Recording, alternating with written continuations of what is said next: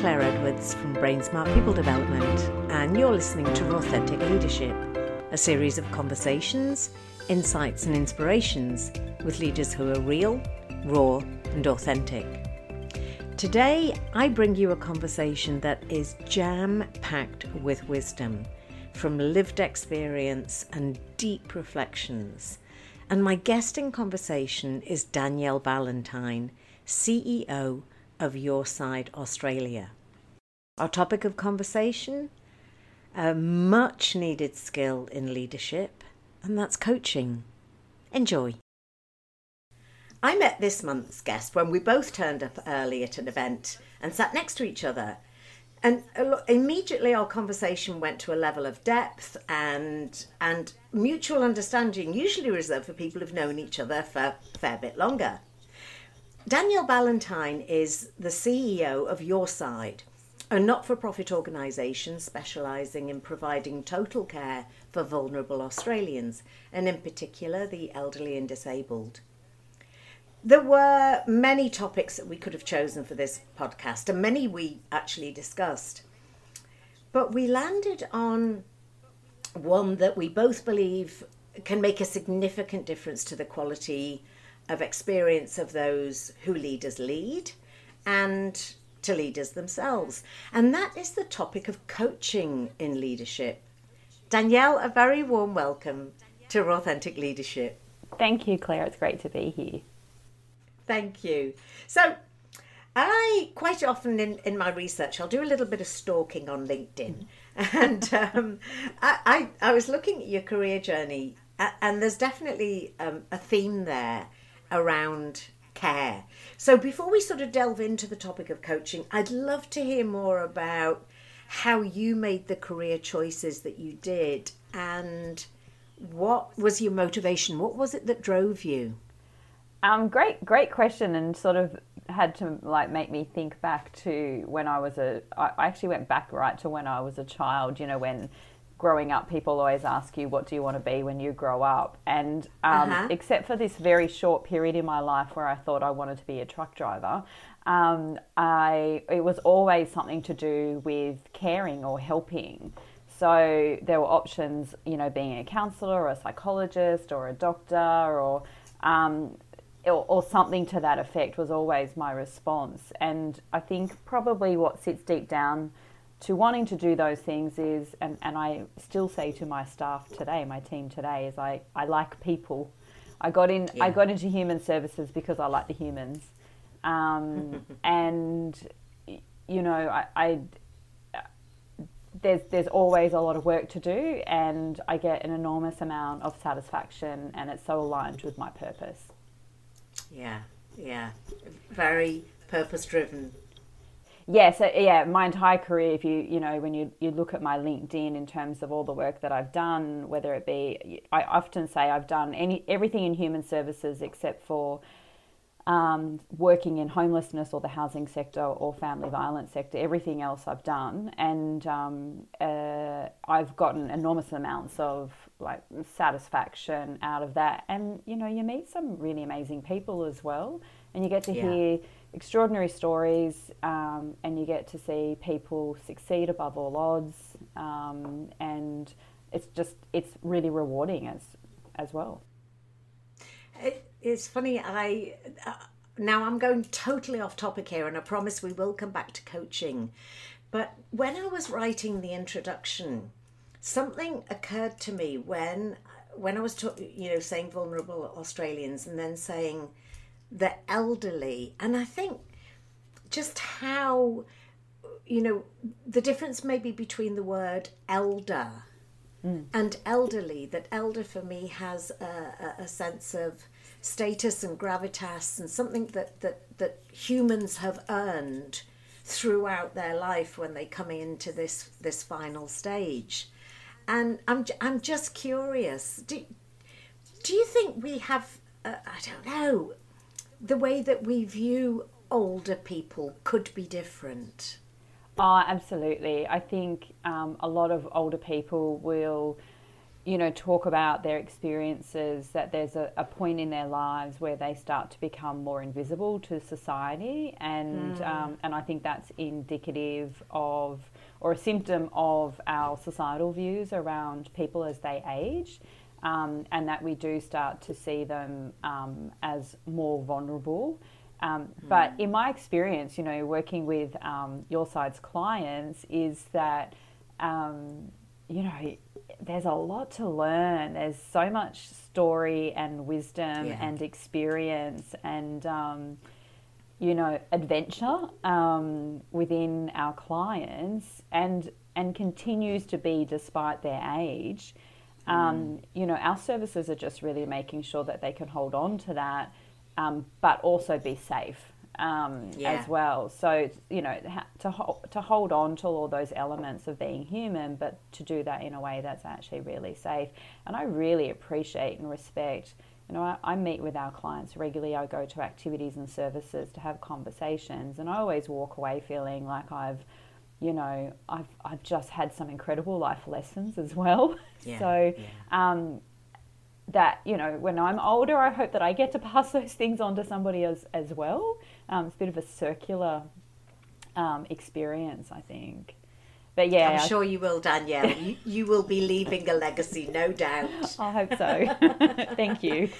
Okay, so coming back to coaching, I suppose I'm curious as to your approach to coaching in your career. So was it something that emerged? Was it something that you consciously decided? And sort of when did it start to play, I suppose, a more important role in your career and the roles that you were performing?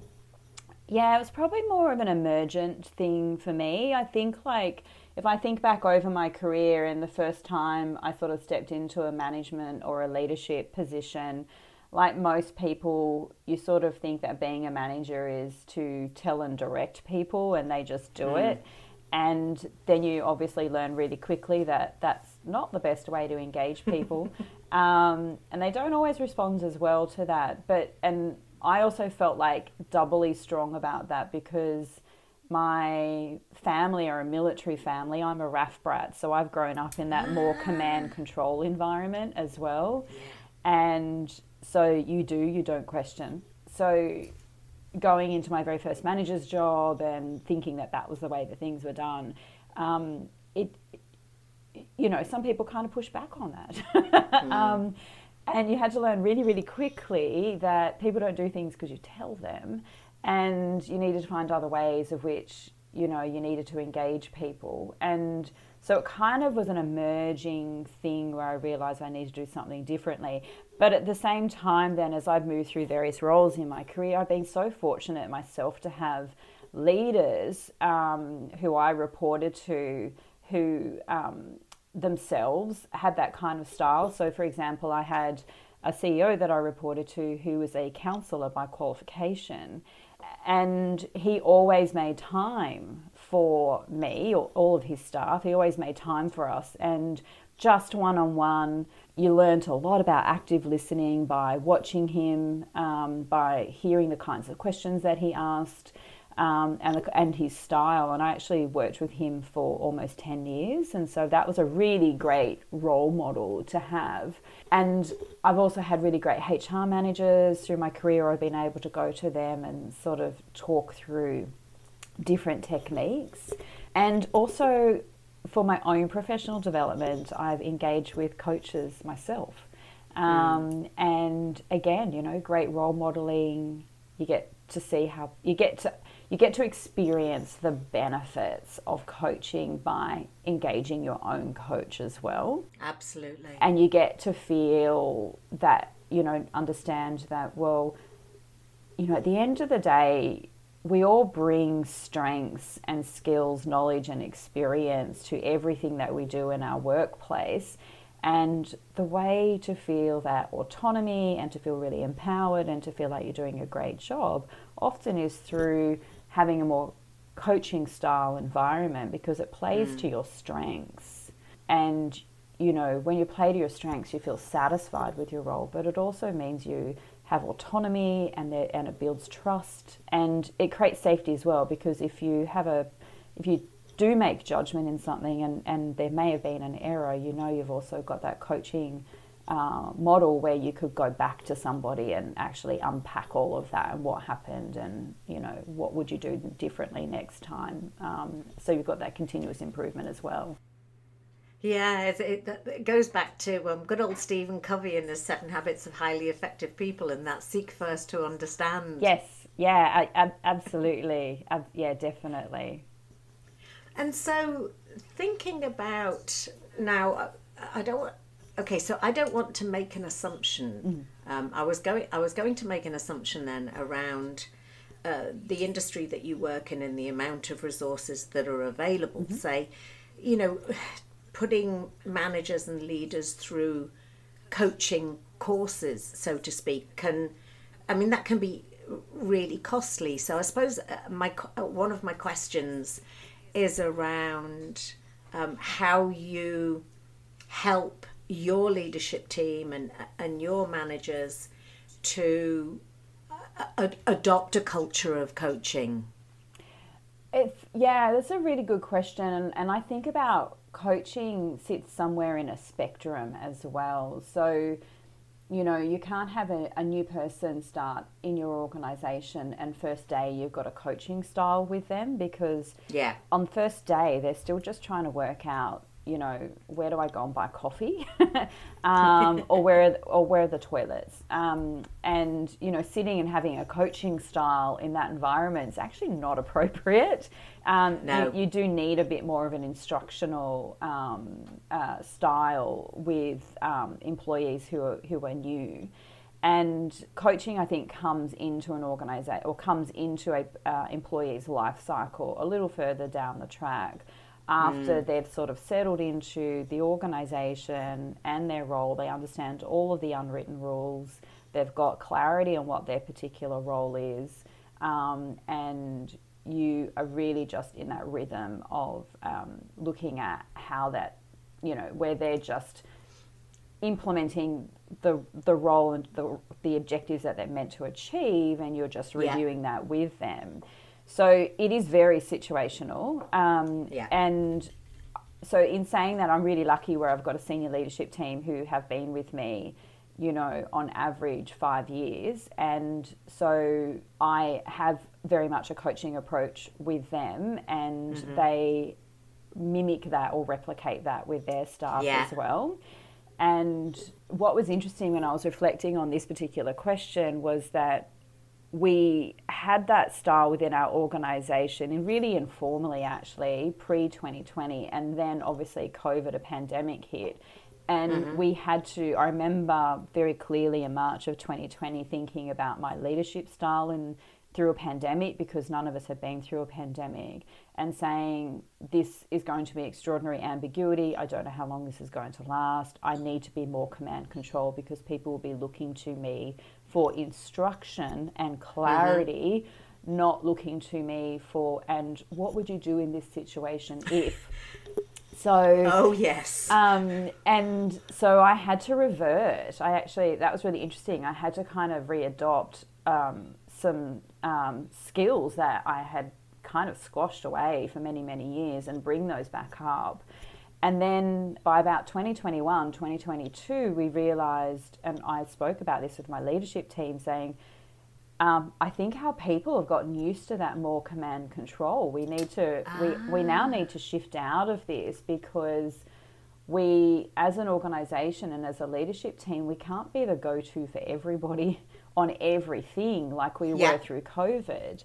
So we need to wind out of this. And that was actually harder than what I had thought, to sort of reapply that kind of coaching approach back into the organisation, back with my immediate leadership team, and then also my middle management team. And that has probably taken 2 years. And sort of, you know, having really open conversations with people around what we need out of them, and that, excuse me, there's a different style. asking a lot of more open-ended questions, what, how, rather than why questions, talking through things that occurred and identifying, isn't that a great learning moment? Let's use that opportunity as a bit of a learning opportunity.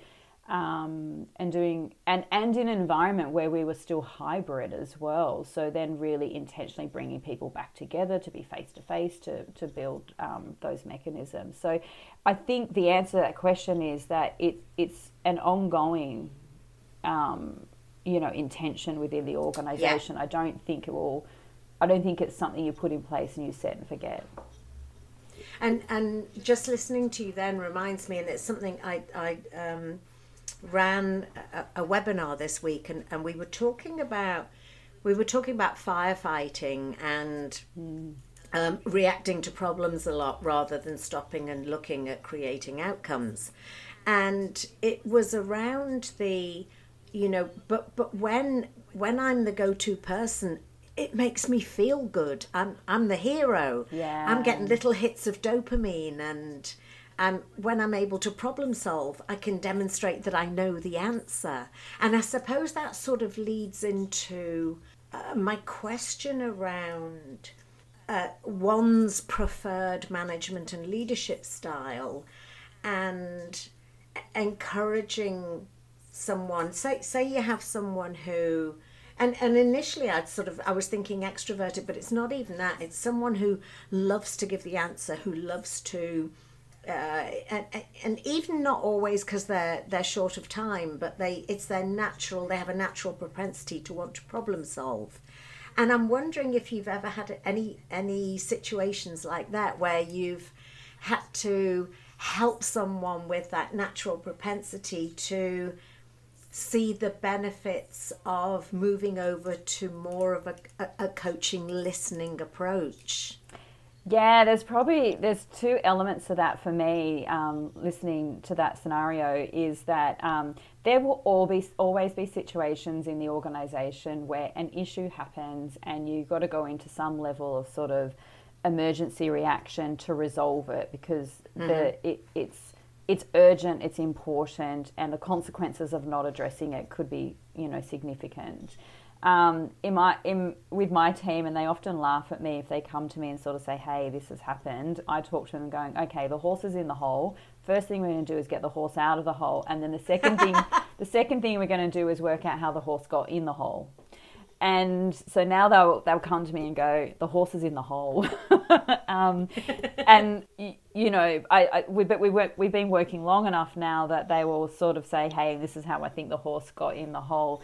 So the very simple reaction of sort of saying, let's get the horse out of the hole and then we'll work out how the horse got in the hole, sets the expectation of we're not going to just problem solve and then put a full stop to that and move on to the next thing. The issue is also around continuous improvement and learning what we needed to do. And so we've built that cycle within the organisation all the time as well. The other thing is that I used to teach problems at university, and I love it because humans, when they get given a problem, straight away want to solve it. And it, as you said, it makes them feel good. It makes them feel purposeful. It's an immediate, patch over an issue and they get to move on. But often we also know that that issue reemerges either exactly the same way or in some other form. And that's largely because we're very good at throwing solutions at things, but we're actually very bad at defining what the problem is. Yeah. So whenever I have a staff member who will say, oh, we're going to do this, I always say, let's stop. Let's just take a moment and really think about what has happened and how that occurred. And then, and not jump to solutions. Let's not jump to any action. It's okay to take a pause and just think about that. And then what we'll start to do is have conversations around, and I often use the fishbone diagram or the Ishikawa diagram to sort of say, let's now reflect on, the different elements that may have contributed.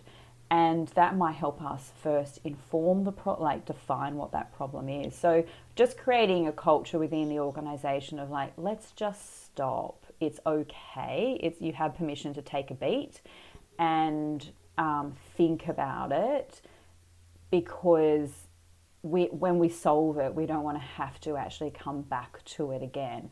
The other thing is, from a leadership perspective, I would say, and I'm in the services industry, and in the context of what my work is that we go into people's homes and deliver a level of care. There is no supervisor with that person. They are independent and alone in someone's home with other people in that home. And so their work environment is varied every single day. And it can be incredibly unpredictable every single day. If an issue arises, it is not in the client's best interest to have a big bureaucracy sitting behind that. What I need is that the support worker who is in the home is confident and capable to make a judgment and act on that judgment, because a bureaucracy for decisions or actions sitting behind that can actually be unsafe for the client and the worker. So I need people who are able to kind of make judgments on the spot, and that creates a much better service. Absolutely. Oh my goodness. There's so much in just that little bit that you've shared with me. I love that horses in the hole analogy. And you just reminded me of, I remember when I left corporate, and sort of in between I was working for a team building company. And we were actually running a team building event, and the proverbial hit the fan. And I was expecting the manager to come and just say to me, you know, how did that happen? Why did that happen? And he said, look, let's just fix it.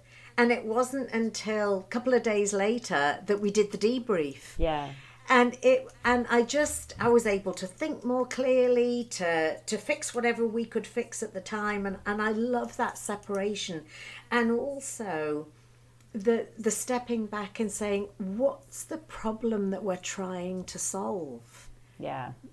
The real problem. Absolutely, because people kind of jump to the thing that they know.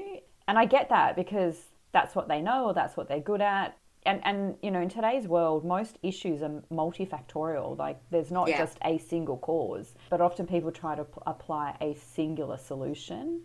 And you know, we live in a really complex world. So it's sort of going, I hear that, thank you. Let's just stop and continue to reflect. I'm a reflector by nature, but I do appreciate there are people who are more super person and want to come in and save it. And you just sort of have to give pause to that. Yeah, it's interesting when sometimes running leader as coach programs, and we go through all the foundations of you know, open questions and probing questions and all the different question styles, and then they're in a scenario where they're coaching with each other, and the ones with the natural propensity to problem solve is when they come up with what we call quagestions. Yes. and they're so desperate to and the intention is so positive. The intention is to help, and it's like, so what would you think about, you know, solution A is, and then you can see the body language of the other person thinking, don't you think I haven't tried that? and that's the key of coaching, isn't it? Because it's about drawing on. It's actually not about the coach giving. It's about the coach drawing out, and you know, the person that you're talking with, they've come to that space with experience and wisdom and knowledge and a whole range of skills and a whole background that the coach themselves don't have. And so you're really sort of leaning in and drawing out those strengths from the individual, because the answer is actually in them somewhere. And it's having that conversation where they're able to synthesize that answer within themselves and then articulate it. And that's so much more powerful. It's incredibly empowering for the individual, and it builds confidence. So then the next time an issue arises for that individual, they've got that experience and that kind of lived experience to go, I know what to do. I've done this before and I have confidence to do something, and I will tell my manager what I have done. And that then frees the manager up, or the leader up, and gives them capacity to work in other areas, and builds an enormous amount of trust. And you've just answered the question I was going to ask, and I'm still thinking about asking it anyway. Mm-hmm. And it's around the whole, at the moment, exactly what you were saying about how leadership now is so complex. We can't know all the answers. Problems are multifaceted. There's so much pressure on leaders now to balance performing and leading people. And I was just curious about, but you've already given me the benefits, but still curious about when someone pushes back and says that all sounds great, but I don't have the time. I don't have the capacity, maybe the cognitive capacity to do this. Have you been faced with that yourself, or what are you experiencing? Maybe, and maybe it's not with your own leaders because they have that coaching culture, but I'm just curious as to your viewpoint on that, Danielle.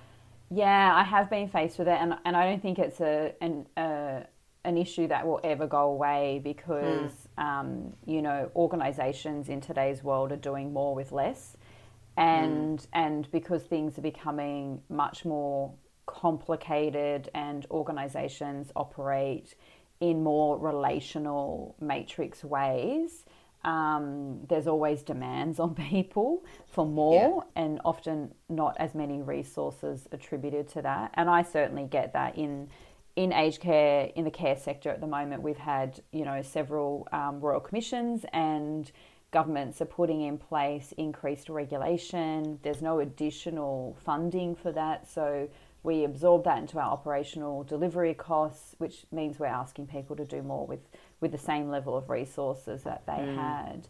And if people come to me, I often, my role as the CEO and the leader is often to look for where there are sort of resource stretches within the organisation, like where we don't have capacity, and at times have to renegotiate deadlines and priorities and things like that, either directly with them or on their behalf with the board or with our funder. But the other thing which I'm doing a lot more of, particularly over this past year, is looking for cognitive overload, and looking as to where I can actually relieve that cognitive overload for people.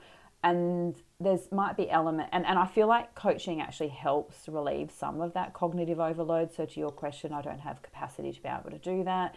Some of that is because of cognitive overload. I'm so overwhelmed by all these other things. I can't think of a pathway forward. There's no clarity, or there's no framework, let alone actual time.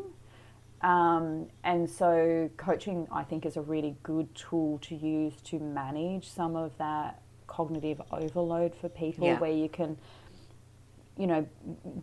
busy people have very full minds, and so you can pull out some of that crowd in them.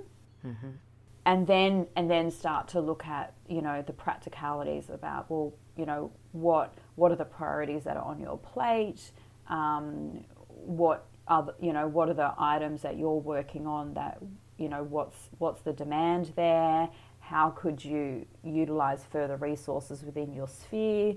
Those sorts of things, and get people to think about other areas. I have one particular member of my team who likes to control everything and not let it go, and it's been a very long journey around having conversations around other people within their sphere. Could they delegate a little bit more? What prevents them from delegating? How do you build depth of strength in your team? To use military terms, you always have depth of strength in order to, over a longer period of time, also create that capacity and reduce that cognitive overload.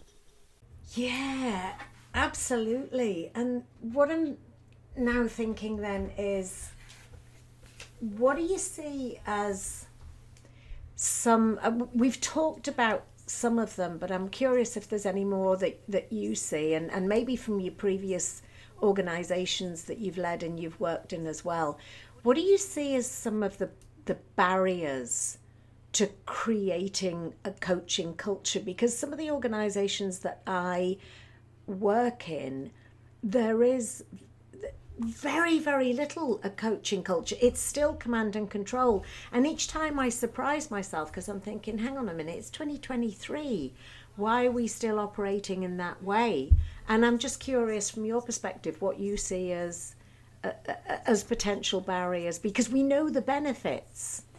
Yeah, exactly. I think some organisations have, some of it could be the environment or the market that they actually operate in.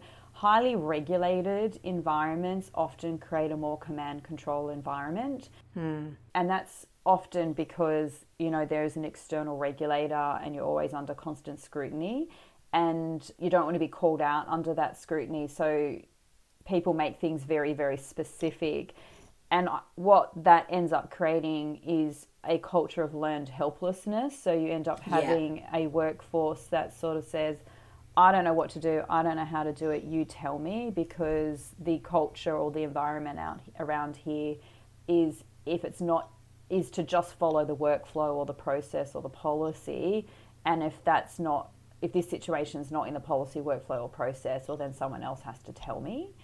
I feel like learned helplessness is probably the biggest, most profound barrier to building a coaching environment, because people are just comfortable in the just tell me what to do and I'll do that. I think a low morale within an organisation would also be a barrier, because coaching does require work from both individuals within the context. Obviously, one from the coach to give time, space, and cognitive capacity to listening to somebody, guiding and asking questions. But equally, the coachee is going to get work out of that interaction or that space, or they're going to have to commit to a decision or recommendation that they've made. Or to an action that they're proposing. And so it's not sort of come together, let's chew the fat for an hour or whatnot. It's let's come together, chew the fat, and walk out of here with, the coach has to walk in prepared, the coachee needs to walk in prepared, and the coachee is going to walk out with some activity as well. So if they're not creating space within their work schedule for that can also actually be a barrier, and they need to be committed to that energy that's required. Absolutely. This is gold. Thank you. I want to go back to something that you were saying around, as an industry, you have been through so much change, and I'm curious as to your thoughts on, when you do have a strong coaching culture, how that can facilitate managing change. I think it creates a much more collaborative environment, because what it sets up, I think what coaching sets up at an individual level is me as the coachee or the coached, I knows that I have responsibility and ownership in this place. And in this role.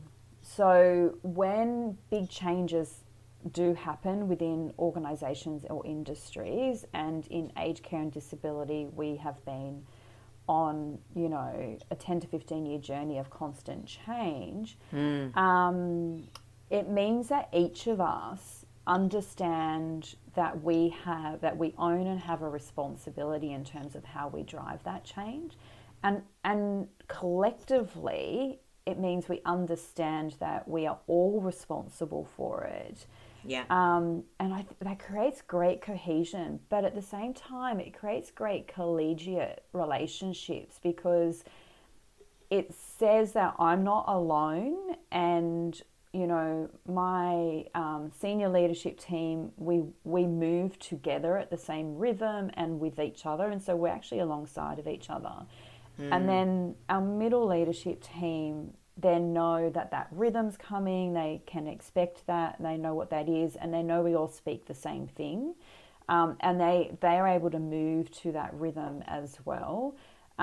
If it was command control or that more directional style, then, you know, everybody would be sitting there waiting for me to work out what to do and then just distribute the task, and then they would do their task. But if the task failed, it would have to come back up to me to redefine or redistribute and then move back down through the organisation. And if that failed, it would have to come back up, and it would just be inefficient and ineffectual. But when we work and walk together, and we know that we have a responsibility, but we also have confidence, not just in ourselves, but in each other,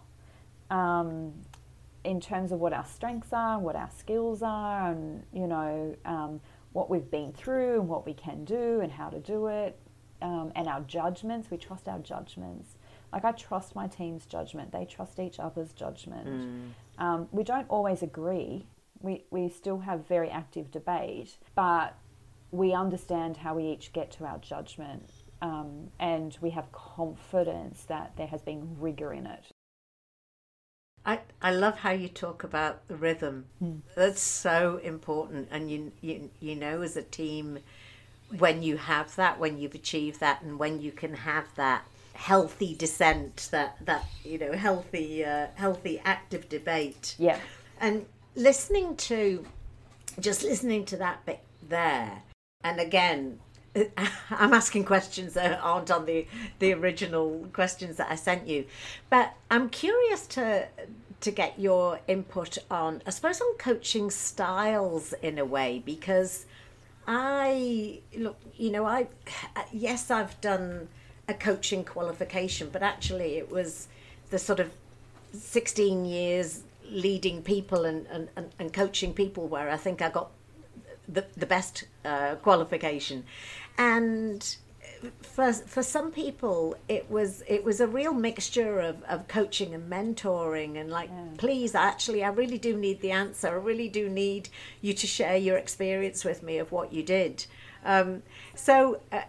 Firstly, I'd be curious, what's your preferred coaching style, as in being coached? And secondly, what are your thoughts on finding that sweet spot for a coachee?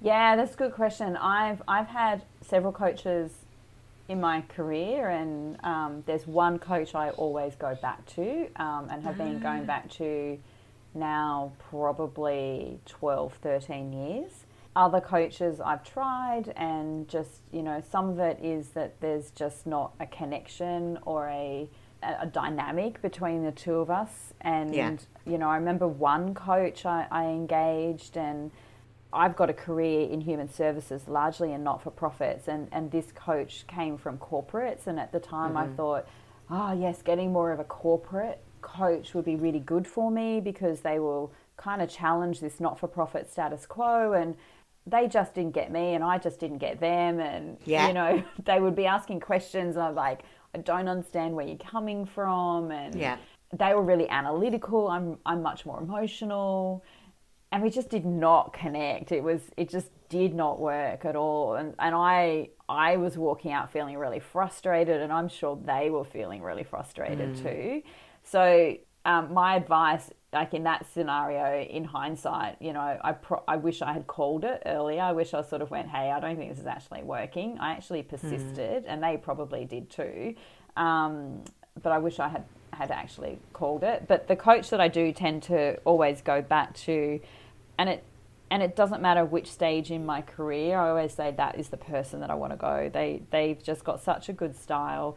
she knows she's got this great mix of storytelling. So, you know, she gives you space, you know, what's on your mind type of opening questions.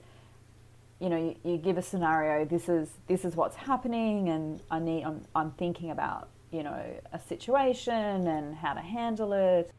And she will just continue to ask questions, and then there'll be a moment where she'll start telling a story, and often the juicy bits in the story for me, because then I'm like, oh, I've got a story just like that, and I'm relating to that story, and then I'm digging into my own experience about, hang on, what did I do in that scenario before? And so she's kind of connecting into my history and my experience by her storytelling, and I'm able to go back and think, what did I do there? What did I learn from that? How would I have done that differently?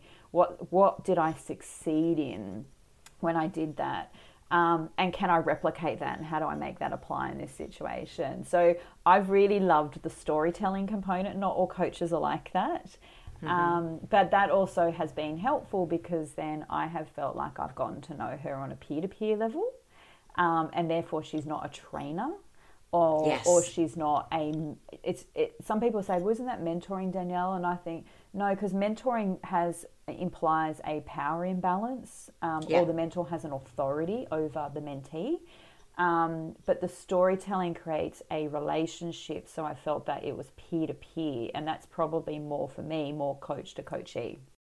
I love that, and I think that's and quite often that's what I will try and do in terms of if I want to get something across, to share a story about something that happened to me, that where those seeds of learning are embedded in my story, but it's not their story. Yes. So, that's exactly right. And I have tried, and look, I've tried that style at times in my workplace, and at times that's worked really well, and at times I know the person I'm talking with is just not, it's not landing, it's not getting it, and it actually, you know, I also like to tell stories about where I failed in things, because I think sometimes the richness is in that.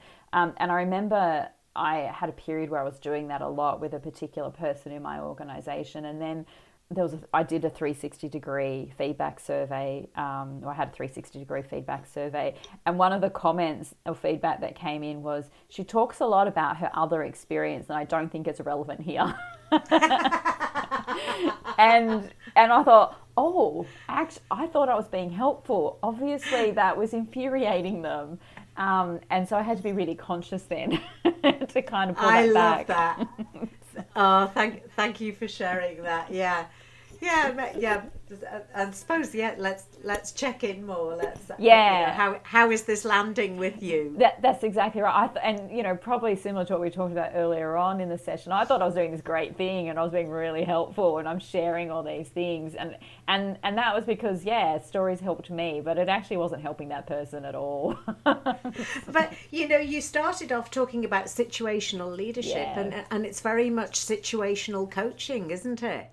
Absolutely. And as you said, you know, the thing out of that would have been checking in, would have been how are these conversations going for you? How does my experience and the stories I tell actually be helpful?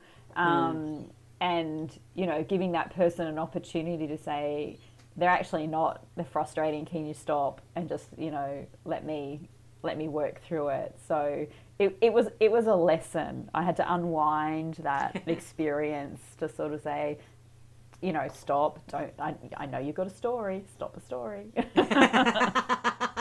Oh, brilliant. So coming back to your side, and linking to the benefits that you mentioned earlier, what are some of the areas of growth that you've seen? What are some of the tangible benefits that you've experienced from operating with a coaching culture? Oh, I think the biggest thing is confidence within the person or in the people. And as we talked about situational, when very early on in building that relationship with somebody, it's not that people lack confidence, but they might be uncertain. Yeah. And, coaching is also setting an expectation around this is the way we do things around here. And that means you have the authority, you have permission. I trust your judgment. I respect that you bring to this place your strengths, skills, your experience and wisdom. And my role is to help draw that out of you, not tell you. And, seeing people come through who might be uncertain at the beginning and then building confidence to a point where, the conversations are probably less coaching and more they're turning up and going, right, had this problem, this is what happened, this is what I did. Do you know what I mean? And you get to go, wow, that was great. I didn't know about that, and you've handled it really well, and you've got some really great suggestions and strategies that you put in place, which then for me as the CEO actually gives me that mental capacity to be focused on other areas that I'm meant to be focusing on, which is in the strategy space or the innovation space or the entrepreneurial space or the stakeholder management space, because I'm not in the everyday operational let's put out fires space. So it's changed the way we operate and the way and the rhythm of which we operate, and builds capacity to do those other things that as CEOs or leaders, we always complain that we never have enough time to do. Yeah. So I just also love to see people build confidence because they've got increased autonomy. And, I think it was some of the greatest motivators in the workplace, one of them is autonomy. Yeah. And that's how you build good morale, is that people feel autonomous in the role because they feel respected and they feel trusted. And, at the end of the day, we go through this whole selection process to recruit somebody because they bring a set of skills, knowledge and experience. And then why would we then start telling them how to do their job? Absolutely. So to create a sense of autonomy, an individual having autonomy and feeling really empowered in their role. Yeah. And as I said, we at times everybody faces complex matters within their workplace. But there are times when my team are making judgments on really serious matters around, a client may be presenting as unwell, not unwell enough that an ambulance has to come immediately, but we have to monitor them, but we're not clinicians, and so we have to make judgments. Or we may turn up at somebody's home and the person's had a fall, and we need to make judgments around how to make that physical space safe for them, what's the medical intervention that's actually required. So I need people to be autonomous in their judgments, because that's in the best interest of the client. I love what you've just said, and this is what I thrived on in my career when leading people, because when we can enable, when we can empower, when we can really delegate and not offload, the skills that they're building their own skills in change management, in decision making, in problem solving, in prioritizing. Yep. Which it's a win-win-win, exactly what you were saying, which then frees you up to work strategically, and it's so fulfilling.